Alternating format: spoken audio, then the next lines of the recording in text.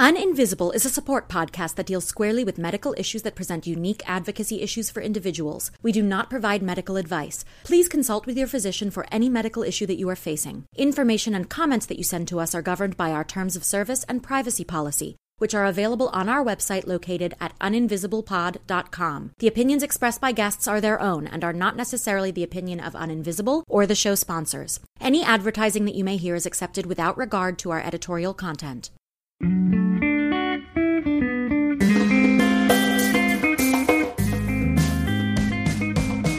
Welcome to Uninvisible. I'm your host, Lauren Friedman, and I'm here with my guests to bring you info, insights, and inspiration for coping with, diagnosing, and treating invisible illness. We're here oversharing, so you don't have to struggle with invisibility anymore.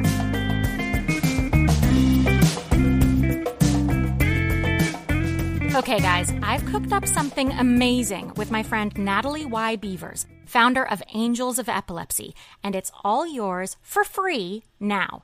Go to my website at uninvisiblepod.com and download your free ebook called Hacking Healthcare, a resource guide Natalie and I have compiled using not only our experiences in the healthcare system, but also with the assistance of other patient leaders who have added their 2 cents. From a message of empowerment to notes on navigating health insurance and your doctor's visit, this is an invaluable guide intended to make healthcare more approachable and to give you the tools you need to succeed. This resource has been incredibly eye-opening and important to us, and we hope that with it, you will see real results and improve your experience in the system. Once more, that's a free download of Hacking Healthcare at uninvisiblepod.com. Go check it out, guys. Thank you. All right, guys, thank you so much for joining us. I am here today with Nkem Osian. Nkem is a public health analyst for the U.S. Department of Health and Human Services. She's also a board member at the White Dress Project. You guys might remember that because we had their founder, Tanika, on the show recently. And Nkem also lives with fibroids. So lots to discuss here. We're going to jump into it. Nkem, thank you so much for joining us. Thank you for having me, Lauren. It's an absolute pleasure. So, you know, we like to start at the beginning of the story here, and I would love to jump into your fibroid journey. How did you first realize that you had fibroids, and how have you kept your health under control since the diagnosis? So I was first diagnosed with fibroids in 2015. At the time, it seemed like my period just changed so drastically. I was literally changing my pads every 30 minutes. I would clot so much. The clots would be so big. I felt like clots were just pouring out of me like all the time. It was painful. My periods lasted 2 weeks or more. I would bleed in between periods. At the time I was working in New York, but living in New Jersey. So I would commute by train or bus and have so many accidents on the train, on the commute to work or the commute from work. And I just never expected, it's just blood just gushing down. So I don't mean to get so graphic. No, but I mean, this is the reality of life with fibroids. Right. Yeah. And I remember this one time vividly. Thank God I was wearing black. I was on the train and I just felt a pressure in my abdomen. Like it was really tight. And apparently a whole bunch of clots were getting ready to come out, which is why that happened.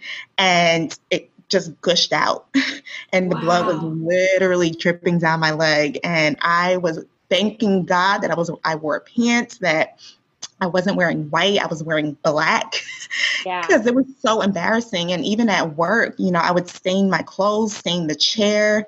It was humiliating and I felt so ashamed, So just to backtrack a little bit, at the time, I didn't even think anything was wrong, to be honest with you. I kind of just normalized it in my own head. And I said to myself, I'm a woman. Women always go through changes in their body. This is me just going through that change. It's normal, right? But it got to a point where I couldn't take 2 or 3 steps without feeling like I was going to pass out. Like every step was a struggle. So you brushed your own symptoms aside until you couldn't function anymore. Right. But Lauren, even at that point when I felt like I couldn't function, I still didn't go to the doctor. So it was at the urging of my sister, who's a doctor, because she noticed that like the inside of my eyes were really pale, the inside of my mouth was really pale, and the palms of my hand were really pale. So she said, no, you look white. Like you were losing too much blood, too much iron. Exactly. So she said, you need to go to the doctor like right now. So make an appointment, get the blood work done. So I did that, got the blood work done. My doctor called me. She said, you need to go to the emergency room right now because your hemoglobin, which is your blood level, is fatally low. It's a 3. And a normal hemoglobin level for a woman is between 12 to 15. And I was a 3. Wow. So I went to the emergency room. They ran a host of tests, of course. They also ran an echocardiogram on my heart because I had this cough that wouldn't go away. So they found out that I developed something called cardiomegaly, which is an enlarged heart. And the reason my heart was enlarged was because my heart was working in overdrive to compensate for the lack of blood in my body. So it was horrible. I needed a blood transfusion. They said we're nervous that if you walk out of these hospital doors without getting one, you can go into cardiac arrest at any moment. So you need a blood transfusion. They didn't mess around with you at all. They went straight for the reality. No. Yeah. They basically said your hemoglobin level is not conducive to life. Those are the words they use. It's not conducive to life. Very scary. Yeah. So I got the blood transfusion. And of course, they attributed all of this to, at the time, one large fibroid that was on the surface of my uterus. And at the time, like I said, I was living in New Jersey. So this was at a New Jersey hospital. And the doctor said, because it's in the best location and because you only have one, I don't want to perform the surgery on you. Instead, my immediate concern is managing your bleeding because we don't want you to continue to bleed out profusely like you've been bleeding for the past several months. But if that's a root cause concern, surely removing the fibroid would prevent all the bleeding, no? Right. It would. Honestly, Lauren, like in retrospect, I was kind of happy with that. I'm a different kind of patient. I was kind of happy with that only because I was scared to have surgery. Yeah. And I guess the idea also when your hemoglobin's that low, the idea of surgery is like, can you actually survive surgery safely? Yeah. At that level, even if it's laparoscopic. No. Yeah, exactly. Yeah. That is really scary. Yeah. Okay. So you opted not to have the surgery. So what happened next? So they just put me on birth control. So initially they put me on the oral contraceptive to manage the bleeding. That worked for about a year or so until it stopped working. So they switched the birth control to the Depo-Provera shot, which I've been on since 2017, and I'm still on it. I was only supposed to be on it for 2 years, but the amount of relief that it is giving me, like I can't see myself not being on it. And it's so bad because it doesn't treat the root cause of the issue, right? Like it's just masking it. It's masking the symptoms, but it's not treating the root cause. But I'm very fearful. I'm very fearful about getting surgery. I'm very fearful about what that looks like for me. Sure. But I know it's a decision I ultimately have to make because I know I cannot be on this Depo shot for too much longer because of the long-term side effects. Yeah. Well, and also like depending on what your plans are, if you are planning to have children or, start a family, I mean, that is also a concern. So have you been monitoring the growth of the fibroids since then with regular ultrasounds? Yeah. And I'll tell you, those fibroids grew. I grew many more fibroids. So it's turned from being just one big fibroid on the surface to my uterus to having fibroids all over my uterus in different locations, different sizes. And I think that was sort of another concern that I had with having the surgery too, because I was fearful that if I did have the surgery, there's a 50% chance that they might grow back. Mm-hmm. So I don't want to keep having perpetual surgery, so like you said, I do want to have kids. I desire to have kids. And constantly having surgery to remove fibroids can compromise that for me. So I think that was part of my fear in having the surgery done. I wonder, along the journey, I mean, we're going to talk more about the white dress project because it's interesting. You talked about when you were wearing black and bleeding versus wearing white. That's the whole reason it's called the white dress project, is that you can bleed and you can wear your white. But I'm curious to know how you got connected to the white dress project and whether that's also influenced now meeting other women who are living with the same condition, whether that's also influenced your future plans and desires to get surgery and maybe giving you a little more confidence in surgery too. Right. Yeah. So like I said, I started this journey in New Jersey. So I moved to Maryland in 2017, about 2 years into my fibroid journey. And I was because I felt so alone at that point, because at least when I was in New Jersey, I was with family. Like I was living with my mom, living with my dad, living with my little sister. But when I was in Maryland, I'm like by myself. So I was in search for support, community, because I did feel so very alone. And in my search, I stumbled across the White Dress Project. And I'm like, the White Dress Project, what is this? This looks interesting. So I read what the mission was all about. And I'm like, this is amazing. This is something that I need. And I was initially searching for support. And I reached out to the DC, Maryland, Virginia chapter of it. And they got back to me. We had conversations about me being involved in it.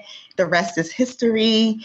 And it has definitely, it's definitely helped me in terms of creating a sisterhood, among women with shared experiences. I feel like we're all united with those shared experiences, shared vision, shared mission, shared hope. And two, like I think I know, being a part of this organization has definitely helped me become more confident in the next steps of having surgery, because every single person on board has had at least one surgery because of fibroids. I'm the only one that has never had surgery to remove them. Wow. The only one. Wow, that's really interesting. So, I mean, you mentioned the sisterhood, obviously, through the White Dress Project and also your family when you were still living in New Jersey. Did you find that, like, throughout this journey that you really needed an advocate in terms of, like, finding health and getting healthy? And who is that for you? And how has that changed or impacted your relationship with them? Oh, it's a couple of people, actually. So from the very beginning of my journey, I definitely realized that I needed a personal advocate. When I was first diagnosed with fibroids, I didn't know much about the condition. And that lack of knowledge made me a bit fearful. I didn't know how to effectively advocate for myself. My mother actually also struggled with fibroids, but she never really discussed it with me until I was diagnosed with it. Why would that be? Is there a reason she sort of withheld? I think it's partly because I was so young when she was first diagnosed, when she was going through it. She had to understand a period level on fibroids, right? No, it's okay. Yeah. I mean, I think, and I think it's because it's been normalized so much. All women have fibroids, you'll be fine, so I think she didn't feel. That's so interesting, because I feel like actually that's not the prevailing wisdom. Like the prevailing wisdom is that a lot of people don't even know about fibroids, and yet 80% of Black women and 70% of white women are going to develop them by the time they're 50, right? I know. And I feel like a lot of women develop them, but I also feel like you probably don't know about it unless you've experienced it. Or unless you've known somebody who's experienced it. Or unless they're severe enough that they're actually causing issues. Because some people have them and are asymptomatic. Right. Exactly. And some women find out that they have them like when they're pregnant sometimes, and not routine procedures. Yeah. Right. Right. Really interesting. So you and your mom didn't really talk about it, but your sister was obviously on top of your health as a doctor, you mentioned. What about the other people in your life who you were able to talk to about it and lean on in terms of, having an advocate? So it's funny. I have this close friend that I developed a friendship with because we worked together when I was in New York that I told you about. And I promise you, before she started, because I started working there before her. Before she started working there, I felt alone in that job, and I felt ashamed, because I'm always staining everywhere, and I'm like, oh my gosh, like, I don't know who to talk to. I had this mindset that people are looking at me like, how many years has she been having her period and she's still bleeding through stuff? Like, I just felt so ashamed.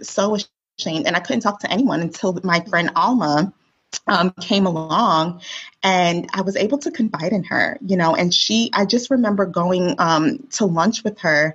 The first time I told her, we were going to lunch, and it was right around the corner, and I couldn't walk, Lauren. Like, I could not walk. It's also fascinating to me that, like, you literally work in public health.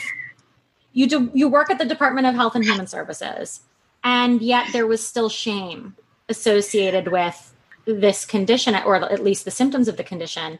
And it's fascinating to me that, like, and I think this is sort of part and parcel of being a woman in the world, right? Like, that here you are having a pretty typical female experience, but there's shame around it. Right. I mean, it's kind of mind-blowing, right? Like, it's probably bad enough that we already associate periods with shame, and that, we're talking about them more here in the US, but in other parts of the world, women have to leave the village when they have their periods, Right. And when there is that kind of association that there's a lack of hygiene or something when it's a natural process. I mean, part of it is about normalizing the conversations just about periods, let alone the other conditions. But it's so lucky that you found someone that you could confide in. Right. And she was there for me every step of the way. She understood what I was going through, not because she's going through it herself, but because she's compassionate, because she's empathetic. She listened to what I was experiencing. I talked to her about fibroids, and because I educated her about it, she was so compassionate. And she felt, not that she felt bad for me, but she didn't want me to go through that, and she actually urged me, like, if you can, like, get the surgery, because first of all, fibroids are not supposed to be there. They're not normal. Second of all, you want your quality of life back, right? You want to strengthen your quality. You want to improve your quality of life. And if improving your quality of life means getting those fibroids out, then do it. And I'll be there for you, supporting you every step of the way. And that encouraged me so very much. Like, I found an advocate in her. Amazing. Yeah. Amazing. And it sounds like it sort of created your friendship, but also has strengthened it. Yes. Yes, that's exactly what it is. And I thank her so much for that. It's amazing. What about the other influences in your life? Have you had other advocates? Honestly, I really haven't, except for my mom, my sister, and Alma. Like, those, I mean, in addition to the White Dress Project, of course, they definitely, like, Tanika has been such a strong supporter of me. She's like, I understand that you don't want to get the surgery now. I'm here for you. I'm supporting you. I can only guide you, but you have to be the one to make that ultimate decision. And whatever decision you make, whenever you're ready to get the surgery, just know that I'm here for you. If you have any questions, because she's been through this rodeo like twice already with the surgery. So she's there. Tanika has been such an amazing part of my journey, such an integral part of my journey. And I so appreciate her for everything. Yeah. And I appreciate her for starting the organization. Absolutely. And also, like, on a certain level, how can you not end up being girlfriends with someone who you're talking to about this very personal experience, who shares that experience with you, as you mentioned earlier, so it gives you an opportunity to become closer to people. And it sounds like in all of these cases, when you needed someone to stand up for you, they've done it and done it willingly and with compassion and empathy and care. Right. Exactly. And I think every woman needs that, suffering with fibroids. I think they need an advocate. I think they need someone who's their cheerleader, their champion, because so many of the women suffering with fibroids are suffering alone and in silence. And that's why the White Dress Project was created, to create that platform so that women don't have to suffer in silence, so that we are bonded together as a community fighting for the same issue, for the same mission. And it's been amazing, the reach that the organization has had since its inception. And I'm so proud to be part of something that's so much bigger than my own struggle, so much bigger than myself. And it's so meaningful, so meaningful for me. So yeah, absolutely. Yeah. So what about, I know that there's no such thing as a typical day, particularly in the midst of a global pandemic, but I'm wondering, is there sort of a typical day for you, and what is that looking like as you're balancing the demands of work and life and managing symptoms? Yeah, that's a great question. So with COVID, my workload has actually increased. The work that I do with the United States Department of Health in the HIV field changes on a daily basis, especially with COVID. And we, like I mentioned to you before we started, we just completed our week-long virtual conference today. Wow. So I was focused on that for the past couple of weeks because I created an institute, a training institute at the conference. It's the Intimate Partner Violence Institute. So I worked so hard on that. Wow. So was definitely focused on that for the past couple of weeks to ensure that it's executed successfully now that the conference turned from in-person to virtual. So this is HIV and intimate partner violence focused. So it's intimate partner violence that has resulted in HIV infection? Or it's so the intersection between HIV and IPV is actually bidirectional. So people with HIV are more likely to become victims of intimate partner violence, and people who are victims of intimate partner violence are more likely to contract HIV because of the very nature of, their victimization, Wow. I've grown. That's my second passion, is IPV, trafficking, gender-based violence, and as it relates to, HIV. So that's what I've been working on in past couple of years, trying to just explore that area and become more knowledgeable in that area. It's just incredible. Because this is such meaningful work. And then what you're doing as a board member on the White Dress Project, such meaningful work. Like everything you're doing is about patient advocacy and community. Yeah. It's about giving a voice to people who don't have a voice. Yeah, absolutely. Yeah. About marginalized populations who've been silenced. It's about advancing equity in a world that's so filled with injustice and inequities and inequalities. And I've always said to myself, I want to be involved in work that gives people a voice, that serves humanity, that advances humanity, that strengthens humanity, that unites people. Well, and it's also very reassuring. I'll say as a citizen of the United States, it's very reassuring to know that there are people like you who are working in public health under government jurisdiction who aren't pleased with the status quo, who are actually trying to make improvements. Because I think a lot of the narrative that we get direct from the government is things are great, we're doing great. But actually, it's about doing even better. Right.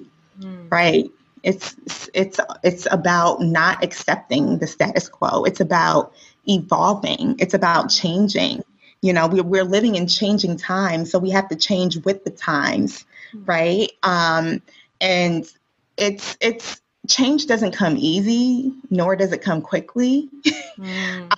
But if we have people coming together collectively to take action against those injustices, against the inequalities that are so pervasive in this country, collective action is so strong. Strength in numbers. We can make a difference. We've made a difference. History history shows that through collective action, differences can be made. It may not solve all the problems in this world, but it'll change something, and it'll make somebody's life better. I'm fascinated about this relationship you have with body shame, right? Like with your relationship with your own body's functions and like the symptoms of the fibroids, right? When you're working as an advocate for so many other people in what sounds to me like a challenge to their potential shames associated with perhaps being victims of intimate partner violence or living with HIV, that so much of your work is about saying that there isn't shame in this. And yet you still yourself struggle with your own personal shame, or have struggled with your own personal shame around your own body. It's like, it's really fascinating that like this idea that we can be both advocates and still be working through our own stuff, right? Yes. I think being an advocate helps you work through your own stuff, through your own challenges, because as you're empowering other people, you're also empowering yourself. And I truly believe that. Like I said, when I first started with the White Dress Project, for example, like I never knew how to advocate for myself, especially in the healthcare system. It can be extremely intimidating. But now it's like, I don't take any crap from physicians. Like, you're not providing, I know, you're not providing me with the care, the optimal treatment and care that I deserve. I will not hesitate to seek a second opinion. I will not hesitate to find another physician. I don't care what you think. This is my life. This is my health. And I deserve better.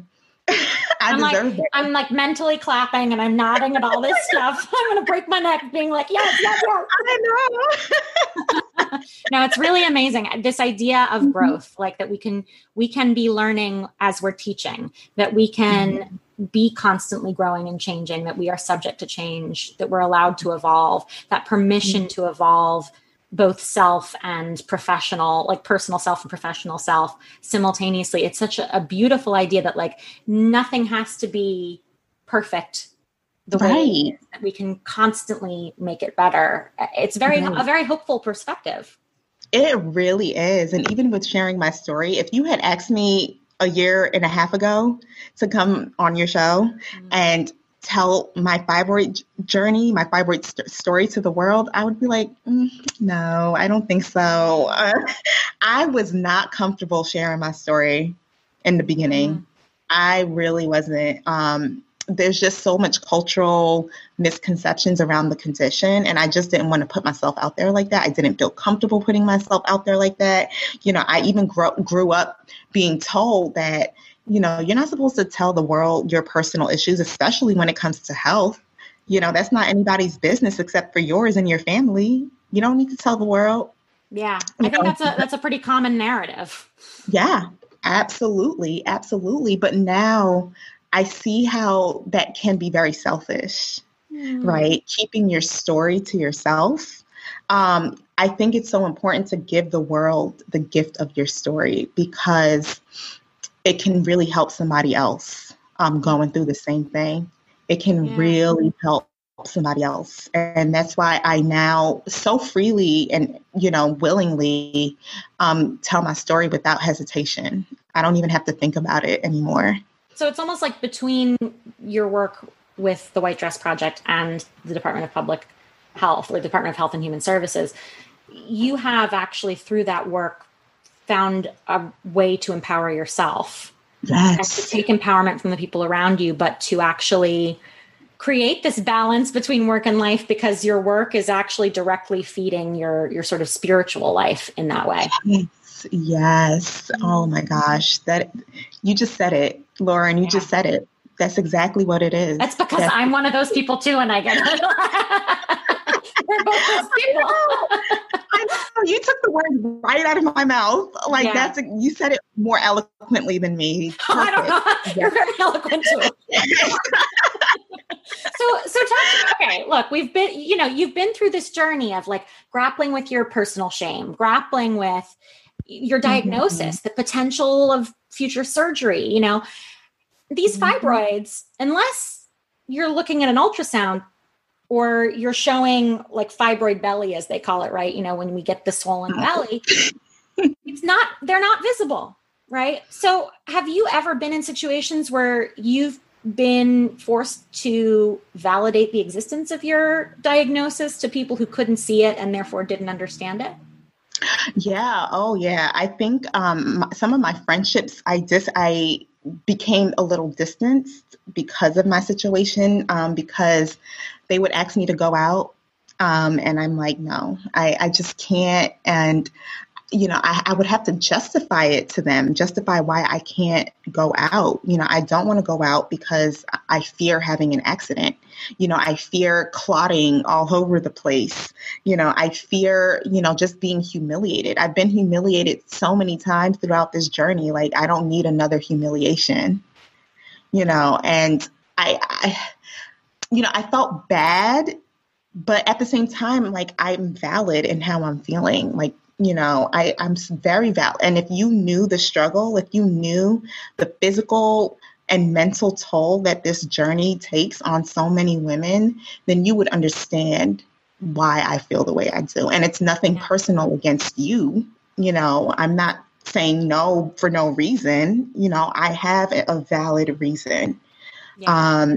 So I definitely had to justify my situation to many people, many friends, boyfriends, and I actually didn't even want to date because I don't want to be out on a date and I bleed through my clothes. That's just who wants to? Yeah. No one wants to bleed, period. I know. So yeah, it's definitely forced me to justify my condition to a lot of different people in a lot of different situations in a lot of different areas of my life. But it sounds like having to justify to other people, while it's obviously been a struggle, it sounds like it's only made you stand even firmer on your own 2 feet. Oh yeah. I think it's also caused me to be resilient. Yes. That, regardless of whether people understand where I'm coming from, I'm going to continue to stand confidently, boldly, and courageously in my truth. And I'm not going to allow that to make me feel small, to allow me to retreat. I'm going to continue to just, accept my journey, embrace my journey, but also, not be fearful about relationships or losing relationships, because I think my mind and, just my well-being, I think is so much more important, and that's where I was just coming from when it comes to that, just to continue to stand boldly, courageously, confidently in my truth, regardless of whatever situation I find myself in. Where does that strength come from for you? Does it come from like a combination of like being able to do this work that's feeding into your self-confidence, being able to have the advocates in your life that you can lean on, and also having your own inner strength that's sort of risen to the occasion? Is it all of that stuff working all at once? Yeah, I think it's a combination of so many different things. I definitely think it's, the fact that, just physically, when I was first diagnosed, I was going through all that and I still showed up at life, right? I was going through the physical pain, the physical trauma of having fibroids, and I still showed up at life. And upon reflection, I feel like that made me stronger without even realizing it. Yeah. Right? It made me so much stronger without realizing it. FYI, if you're a female or if you get a period, you're stronger. Seriously. Because the world has not been designed around your needs. Right. So true. Oh, my strength comes from serving as well. Serving other women, serving other people who are disenfranchised, who are marginalized. I get my strength in knowing that my story and my lived experience is helping to change somebody else's life for the good, for the better. I get my strength from that. That actually fuels me. Will you be my friend, please? Yes. I'm loving everything you're saying. I love this. I mean, it's so inspiring. And it's like, we all need people around us who are growing as we're growing too. But you also bring up this idea of understanding, that like with friendships over the years, like people might not have understood, but it brings up this idea in this world where, I mean, in this country in particular right now, we're dealing with a lot of divisive stuff in the news and reasons to not understand other people. But it's amazing how if you sort of push past understanding into empathy, that like, I don't need to understand what your experience is. If you tell me it's hard, that's all I need to know. Really, if you're having a hard time, period, you're having a hard time. Right. What is there to understand? It's like, it's as simple as just accepting your friends at their word. Right. And I think like if somebody is truly your friend, then they would understand. Yeah. Right. They would understand and they wouldn't make you feel bad about your struggle or about your situation, but instead they would be there to support you. And then you make new friends because of being true to yourself. Like right. I know. Right. Be true to yourself. People will respect you so much more if you're just true to yourself. I so believe that. I believe that. I am on board with that message. So what about, I mean, like, you may have lost friends along the way and gained new ones. But have you also, what about within the healthcare system? Have you experienced perhaps undue prejudice or privilege, either way, particularly as it regards the way you present, the identity that you present with, right? You present as a Black woman when you're in the healthcare system. And we also know that fibroids are slightly more common among Black women than among other races. So can you see your circumstances going through the medical system with fibroids maybe being different if you presented otherwise? Like if you walked in as a white woman, a white man, like if you came in and you were someone different and your identity was different, would your experience have been different? So I can say most recently, in 2017, when I first moved to Maryland, I found a doctor online. She looked really good on paper. She looked good on paper. Hi, there's the rub. I know. But when my very first visit with her, she did an ultrasound on me and she made a comment while she was doing it. She said, your uterus is massively distorted. And those are fibroids.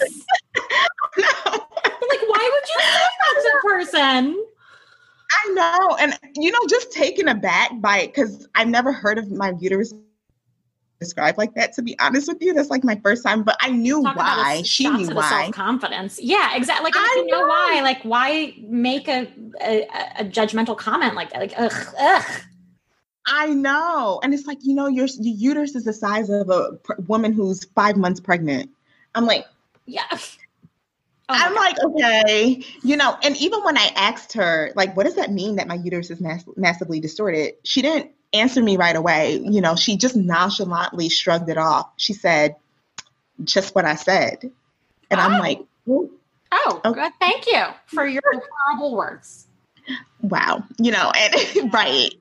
And, at that time I was still very new in the White Dress Project in 2017. That's actually when I first started with the White Dress Project. So I sort of kind of endured that, and I said to myself, okay, let me give her the benefit of the doubt. Like maybe she's just having a bad day.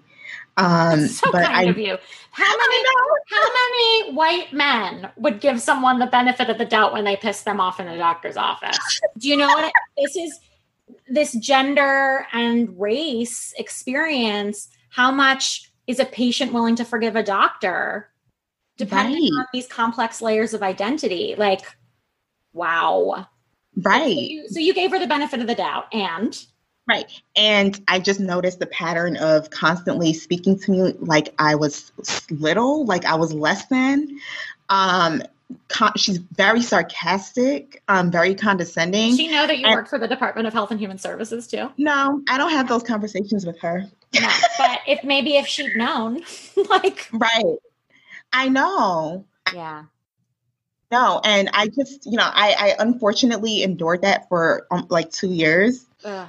Until I said, I can't take this anymore. Like, I need to find another physician because this is, and another reason that I didn't get surgery because she actually told me I needed it. And I'm like, I don't want her doing my surgery. I don't trust her, so that's another reason. I probably would have, done the surgery 2 years ago if I had a different doctor.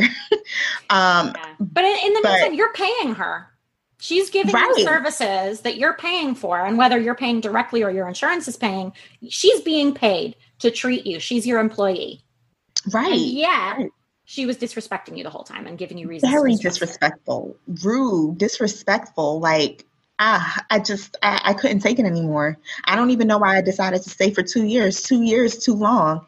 Like, I should have left her that first time. Well, you were at a different point in your own self-empowerment journey, It's amazing. So have you now found a doctor who is working for you in the best way? Yeah. He's amazing. I've been going Isn't it funny? It's often, I've had really good experiences with male OBs. Me too. And I think it's because they're a little more gentle and they have to have a nurse, like a female nurse with them in the room. And they ask a lot more permission questions, don't they? They do. It's amazing. I've been going to this particular physician for the past, I would say, not even 6 months. So it's really new. And Lauren, when I tell you it's not like night and day between this physician and my previous one, it's literally like night and day. Like, he takes the time to explain my condition to me. He draws things out for me. Oh, that's so great. He's so compassionate. He's caring. Like, he listens to my concerns, to my fears. He addresses those concerns and those fears. And this is not to say that like a male OBGYN is going to be better than a female. This just happens to be the experience that you and I have had. But like, we also need more females who have had vast experiences, and we need more women of color in particular to be practicing medicine. So like, there's a lot of complex stuff at play here, but I'm just so thrilled that you found someone who wasn't practicing medical racism. Right. It's amazing. And you can tell he's very genuine. And I think a lot of doctors can take some notes from him. Yeah, absolutely. And would you say, like, having had this experience yourself, certainly racial inequality, perhaps a bit of gender inequality in the healthcare system, would you say that these kinds of inequities in the healthcare system are a public health crisis? Oh, absolutely. Absolutely. Like I work in the field of public health. And there is this fundamental principle that forms the bedrock of everything that we do. And that principle is that healthcare is a right and not a privilege. And that then why are we still paying into insurance? What's happening? The Department of Health and Human Services sees healthcare as a human right. Then what are we doing, America? It's about the leadership, the administration, whoever's in the administration, like basically leads everything. Well, and that changes every 4 to 8 years. So, yeah. Exactly. That's why it's so hard to, have a solid system. In a way, you need that to be a private system so that you have consistent leadership. Like, it's kind of ironic, isn't it? It's so ironic. It's so ironic. So true. Yeah. Wow. Yeah. So talk to us about your advocacy work, because at some point along this journey in finding sisterhood, in finding the people who could speak to your lived experiences, you became an advocate yourself, and you were already doing that through your paid employment. So what does that journey look like for you? Can you talk to us about what you've been doing to raise awareness of fibroids and of health inequities? Yeah. So as I mentioned, my journey started out with, at least with the White Dress Project, it started out with me just seeking support for my own journey and my own struggle. But it really evolved into advocacy, and this sort of lifelong mission to advocate for women who are suffering in silence and suffering alone with this condition. it's been so rewarding, so rewarding to be a part of this, to be a part of something that is really giving a voice to women, and it's really making an incredible impact, and sharing our stories, creating that platform where we can share our stories, because there's so much power in our stories, and it's not easy to be that vulnerable. But there is so much strength and power in that vulnerability, and sharing my story through the White Dress Project. It's so healing and it's so liberating for me. And I know that it's healing and liberating for, other women who hear my story. And it helps to break down the walls of silence, the guilt and the shame that keeps women suffering in silence, and it gives women hope. And we all know also that storytelling is such a critical tool for advocacy. For far too long, our stories and our voices have been neglected, overlooked, silenced, but through my advocacy work with the White Dress Project, we are changing that. We're changing the narrative. The patient voice and story are at the center and at the forefront of everything that we do. And it's going to continue to be at the center and the forefront of everything that we do. So do you think that's also something where your work with the White Dress Project has in turn influenced your work in public health? Yeah. Oh, yeah. Like with the Intimate Partner Violence Institute, for example, that I created for this conference. It's all about people with lived experience, right? Like I wanted them to hear from the mouth of those who are going through it, right? Because it's easy for me to go up there and have some PowerPoint slides talking about that intersection and all of that, but I don't think that resonates with people the way this lived experience resonates with people. And I feel like that it's like that for everything. You need to hear from the people that whatever issue you're trying to change is impacting. They need to have a seat at the table. They need to have a seat at the table. They have to be at the beginning, middle, and end of the change process. So that's why they influences each other. My work in public health at the Department of Health influences my work in the White Dress Project and vice versa. How beautiful is that? Yeah. So, I mean, this may be sort of a tough question to ask you, and I don't know how much you're sort of professionally speaking able to speak to this question, but I'm going to ask anyway. Uh-huh. In what way is our healthcare system working for patients? And in what ways does it require improvement? I mean, you're already working toward creating improvements, certainly in terms of utilizing and leveraging story to create conversation and to open people up to these other experiences. Mm-hmm.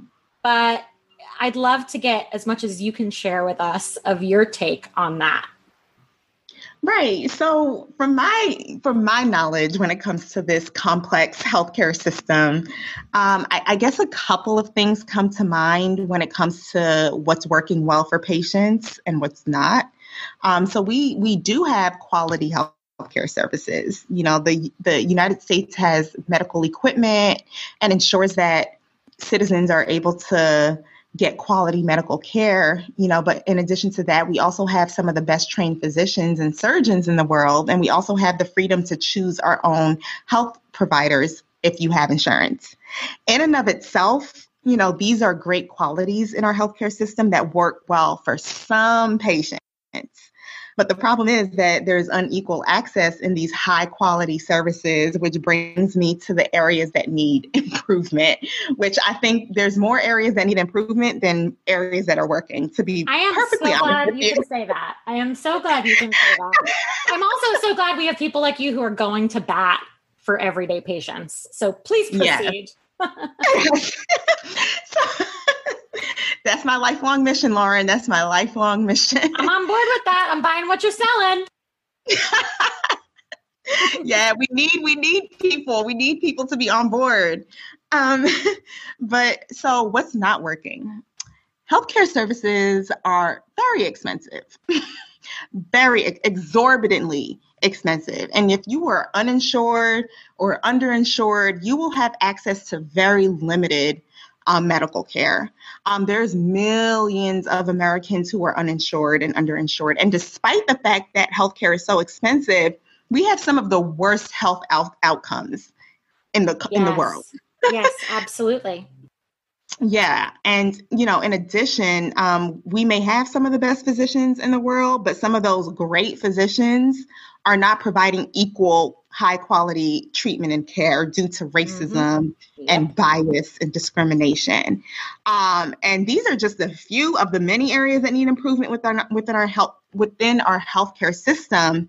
And these shortcomings, they really do negate that principle that I mentioned before, that healthcare is a right and not a privilege, and I don't know exactly what it will take to fix these complex issues that exist within the healthcare system. But you sort of answered that, though, because it sounds like the way we change it is by continuing to share patient stories. Right. Continuing to share patient stories, but also I think it'll take stakeholders from different sectors uniting, coming together. It's either removing the private element or making sure the private element is broad. Right. Exactly. And it's going to take, I'm going to quote John Lewis right now because I just love this. Yes, because we love to make good trouble. Please. We gotta come together to make good trouble, And a little bit before that, this quote resonates so much with me. Mm-hmm. He said, it is going to take ordinary people with extraordinary vision, to redeem the soul of America. Yeah. By getting into good trouble. It gives me great hope that you're one of those people. Oh, thank you. I mean, how can I not hear your story and see where you are in your professional and personal life and think otherwise? Right. You know? I mean, guys, this is the kind of person we have on our side, and that's exciting. Yeah. I mean, one person can't change it all, but you can do something. Yeah. Right? You can do something. Yep. And everyone has different ways of showing up. Right. Everybody has their own gifts that they can contribute to the movement for change. And whatever platform, whatever gift that I've been blessed with, I definitely want to continue using it to affect positive change. Well, I'd say you're a direct descendant of John Lewis in that sense, then. Oh. So what about, I'd love for you to offer some top tips here. Top 3 tips for someone who maybe they suspect something's off and they've got some kind of invisible condition brewing, or maybe someone who's already been diagnosed. Maybe they're living with fibroids just like you. What would your top 3 tips be for managing and living with invisible illness? Right. So at the White Dress Project, we're always talking about being your own best health advocate. And for me on my journey, I'm just using my experience to provide those tips. It's so important to be informed, right? It's so important to know your options. Do research about your condition and about the options that exist. Because pain bias, for example, is real. Medical bias is real. Discrimination is real. Medical gaslighting is real. And yes. It is right. So it's so critical for us to be informed about our condition and about our options if we're going to be effective collaborators in our treatment and in our care. The second tip I would say would be to trust yourself. You know your body better than anybody else. Physicians, doctors, they actually rely on you knowing your body to come up with a diagnosis, and if you suspect that something is wrong or off, then it probably is. So don't delay going to seek treatment. Don't allow doctors or anybody else to lead you to second guess yourself. And I guess my last tip would be to seek a second opinion.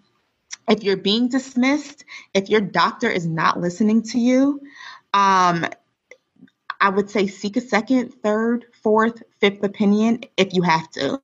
And don't be intimidated by your physician. Your relationship with your physician should be a partnership.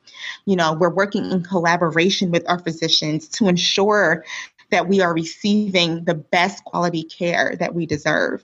And if you're not receiving that, then you need to have the courage to be able to seek care elsewhere. Like I said, I will reiterate this. We are our own best health advocates. Invest in your health and pursue optimal health the way you pursue everything else in life, because health is wealth. So we need to invest in it. And all of these 3 tips are us investing in our health. And investing in ourselves. Absolutely. What about, here's a fun top 3 list. This one's my favorite because it gets us a chance to get to know you even better. But what are, look, we know you've probably had to adjust around life with fibroids, Right.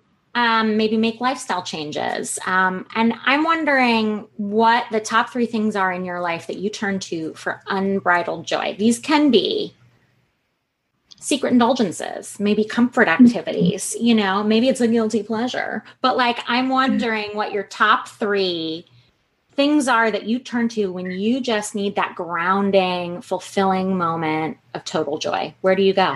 Okay, so these might be boring. No, I bet they're not. I'm sure I'll be like, yep.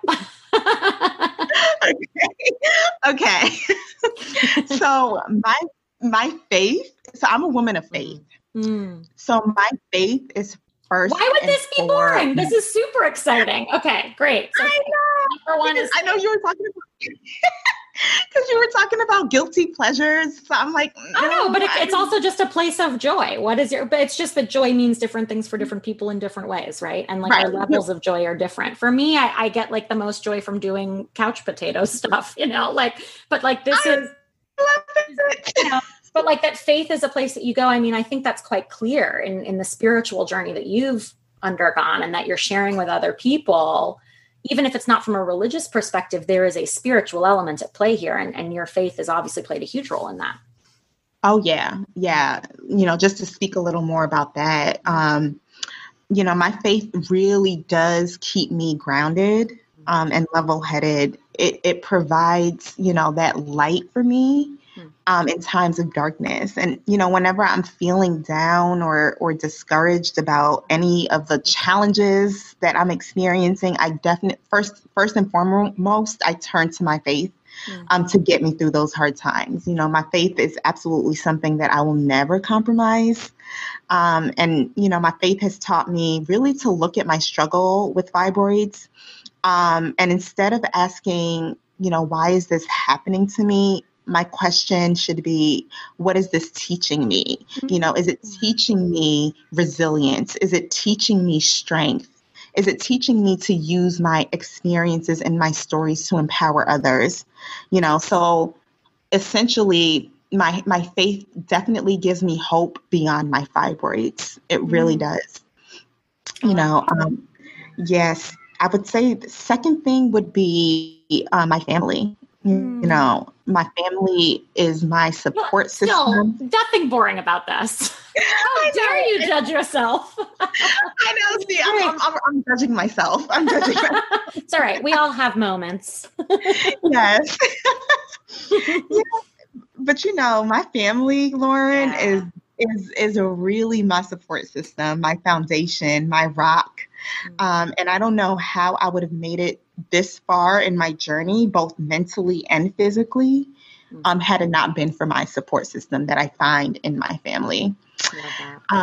Yeah. And lastly, I think I alluded to this a little bit previously, serving, serving women struggling with fibroids through the White Dress Project has been truly rewarding. Just knowing that my story and my advocacy has made such a positive impact in the lives of others, it really fuels me. It motivates me. It keeps me going. And that's something that I will definitely not compromise, is serving others, even through my work with the United States Department of Health. It gives me so much joy, knowing that I'm giving a voice to people who are marginalized, people who have been hidden in the shadows and, forgotten, neglected. Yeah. None of us are forgotten that way. Right. Right. You're right. Honoring, so that you're honoring lives past and present and future.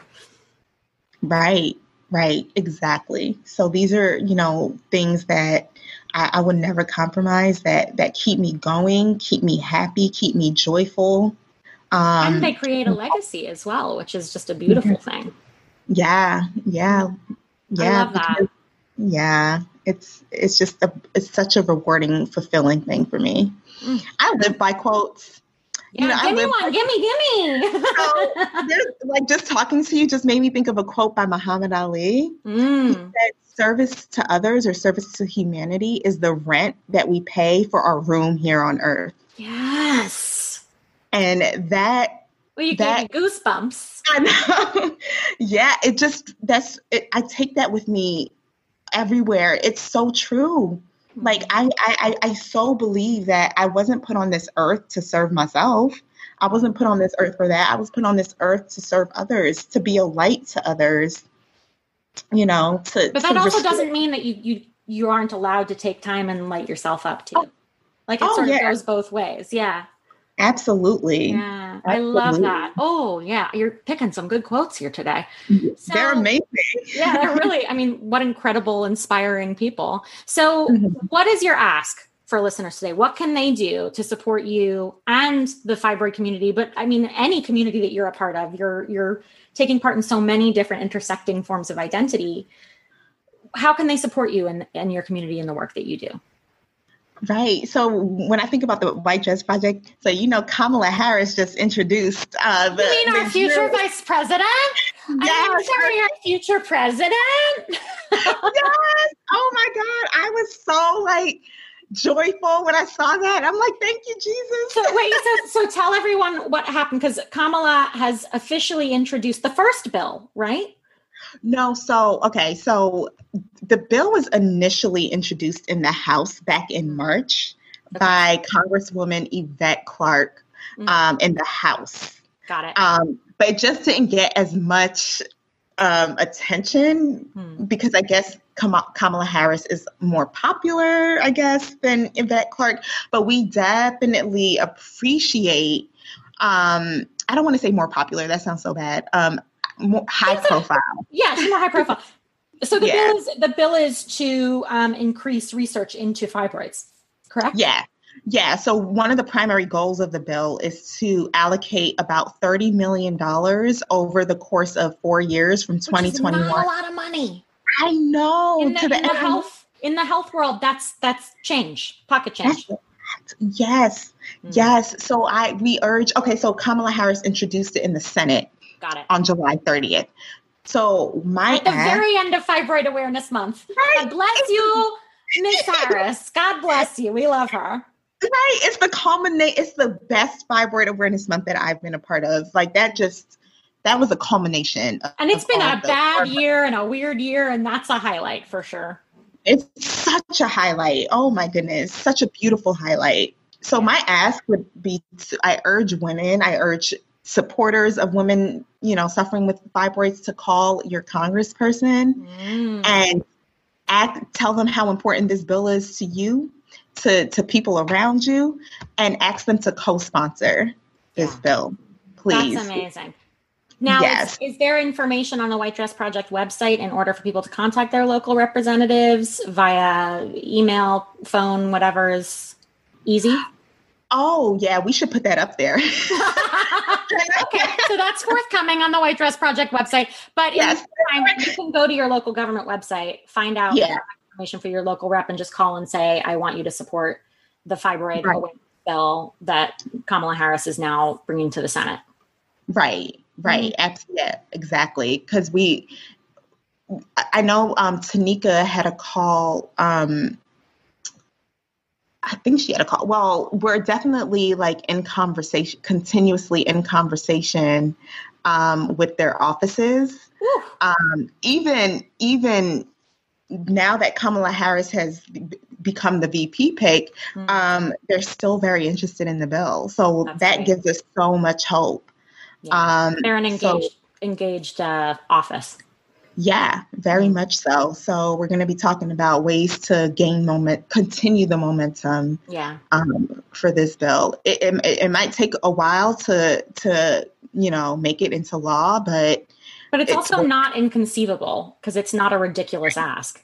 Exactly. It really isn't. It's important. 9 out of 10 Black women will get fibroids. 70% of white women will get fibroids. 80% of Black women will be diagnosed by the age of 50. Like, it's such a, it's such a common diagnosis. Yeah.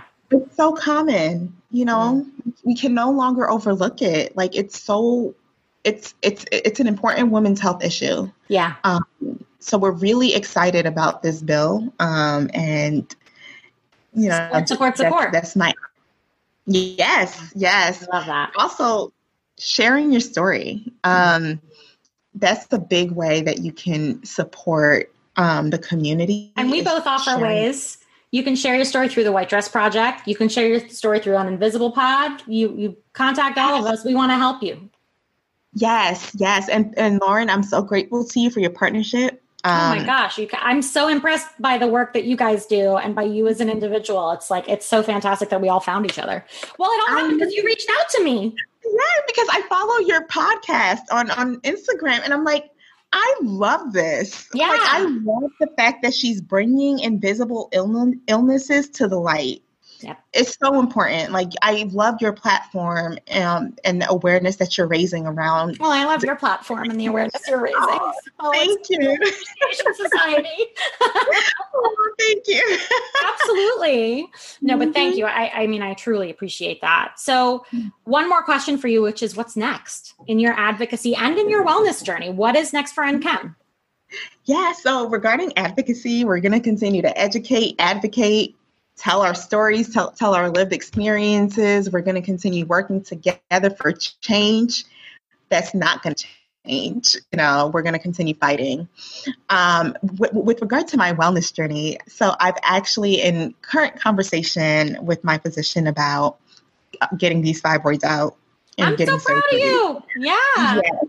Yes. So I had a conversation, a telehealth appointment a few weeks back with my physician, and I said, yeah, I think I'm ready to take that next step to get these fibroids out because I'm tired of being on the depot shot. You know, I feel like I'm a slave to the shot, you know, because it gives me so much relief that I have to take it every 3 months.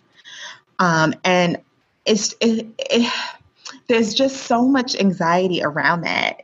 What if I miss it? If I miss it, I'm going to end up bleeding again. I don't want that. I feel like the shot is controlling me and I don't want that. Yeah. I want to take control back of my life and my well-being. So the only way to do that currently is to get surgery and to get these bad boys out. Yeah. Well, I look forward to seeing them out. Yes. And saying good riddance to those. Good riddance. Those naughty fibroids. Don't you ever come back.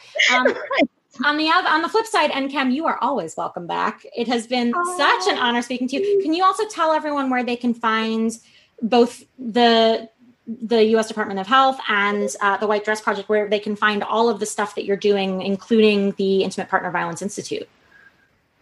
Right. So you can find the Intimate Partner Violence Institute that I created. It's not up yet, but it's going to be on something called the Target HIV Center. You just Google that and click on it, and we'll link to it on the website for the episode too. Yeah, perfect. Yeah. So Target HIV Center, you'll see that in addition to the other sessions from the conference. The White Dress Project, you can find us on Instagram at We Can Wear White. On Twitter, @wear white. Facebook, the White Dress Project, We Can Wear White. Our website is thewhitedressproject.org. And you can email us at wecanwearwhite@gmail.com. So please feel free to reach out, follow us, get involved in the work that we're doing. We definitely would love to have all of you join our movement. Yeah, yes. Beautiful. I love that so much. Yeah. Nkem, is there anything else you'd like to share with everyone? No, I just I love people so much, and I'm someone that you can always reach out to if you're having any difficulties, whether it's fibroid or anything else. You know, I'm a very positive person, even in the midst of challenges. So feel free to reach out to me. And I hope everybody is really staying well and staying safe during these challenging times. And I hope you're all taking care of yourself mentally and physically because health is wealth and we need to take care of it. We need to invest in health. So thank you, Lauren, again. And Nkem, thank you so much. It's such a joy to speak to you. And I can't wait for everyone to hear this episode. Thank you. I'm so excited. This is amazing. That's it, folks. Thanks for listening. As always, please check us out online at uninvisiblepod.com and all over the social media world at uninvisiblepod. We love your feedback and suggestions, so please drop us a line via the website if you have questions, ideas for topics to cover in future episodes, or just want to say hello. We're all about relationships and collaboration here, so credit where credit is due. Music for this episode is by Sean Hart, who can be found at seanhart.com. Don't forget to subscribe, rate, and review wherever you listen to podcasts.